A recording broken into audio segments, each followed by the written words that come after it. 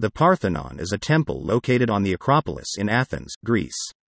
It was built in 447 BC and is dedicated to the goddess Athena, who was the patron deity of Athens. The Parthenon is considered to be one of the most important and impressive examples of ancient Greek architecture and is a symbol of the city's cultural and historical significance. The construction of the Parthenon was commissioned by Pericles, a prominent Athenian statesman, and was designed by the architects Echinus and Callicrates.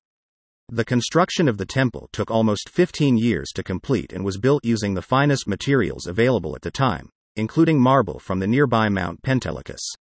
The Parthenon is a Doric temple, which means that it has a simple, straightforward design with columns that are wider at the bottom than at the top. The temple is rectangular in shape and measures 69.5 meters long, 30.9 meters wide, and 13.72 meters high. It is made up of 46 outer columns and 23 inner columns, each of which is 10.4 meters high. One of the most impressive features of the Parthenon is its frieze, which is a continuous band of sculptures that runs around the exterior of the temple. The frieze depicts various scenes from Greek mythology and is considered to be one of the finest examples of ancient Greek sculpture. The frieze is divided into two sections, with the first section depicting the Panathenaic procession, which was a major festival held in honor of Athena. The second section depicts the battle between the Lapiths and the Centaurs, which was a popular theme in Greek mythology. The Parthenon also features a large statue of Athena, which was made of gold and ivory and stood over 12 meters tall. Unfortunately, the statue was destroyed in the 5th century AD and no trace of it remains today. The Parthenon has had a long and eventful history since its construction. In the 5th century AD, the temple was converted into a Christian church and was dedicated to the Virgin Mary. In the 15th century, the Ottomans conquered Athens and converted the Parthenon into a mosque, adding a minaret to the structure.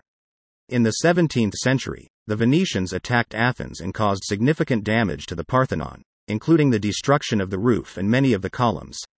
In the early 19th century, the Parthenon was rediscovered by European travelers and became a popular destination for tourists.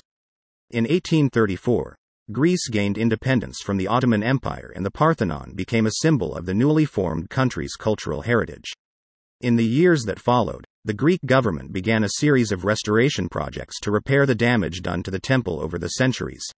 Today, the Parthenon is one of the most popular tourist attractions in Greece and is visited by millions of people each year. In addition to its historical and cultural significance, the Parthenon is also a symbol of the enduring legacy of ancient Greek civilization and its impact on the world. Despite its age and the many challenges it has faced over the centuries, the Parthenon remains one of the most impressive examples of ancient Greek architecture and a testament to the skill and creativity of the people who built it.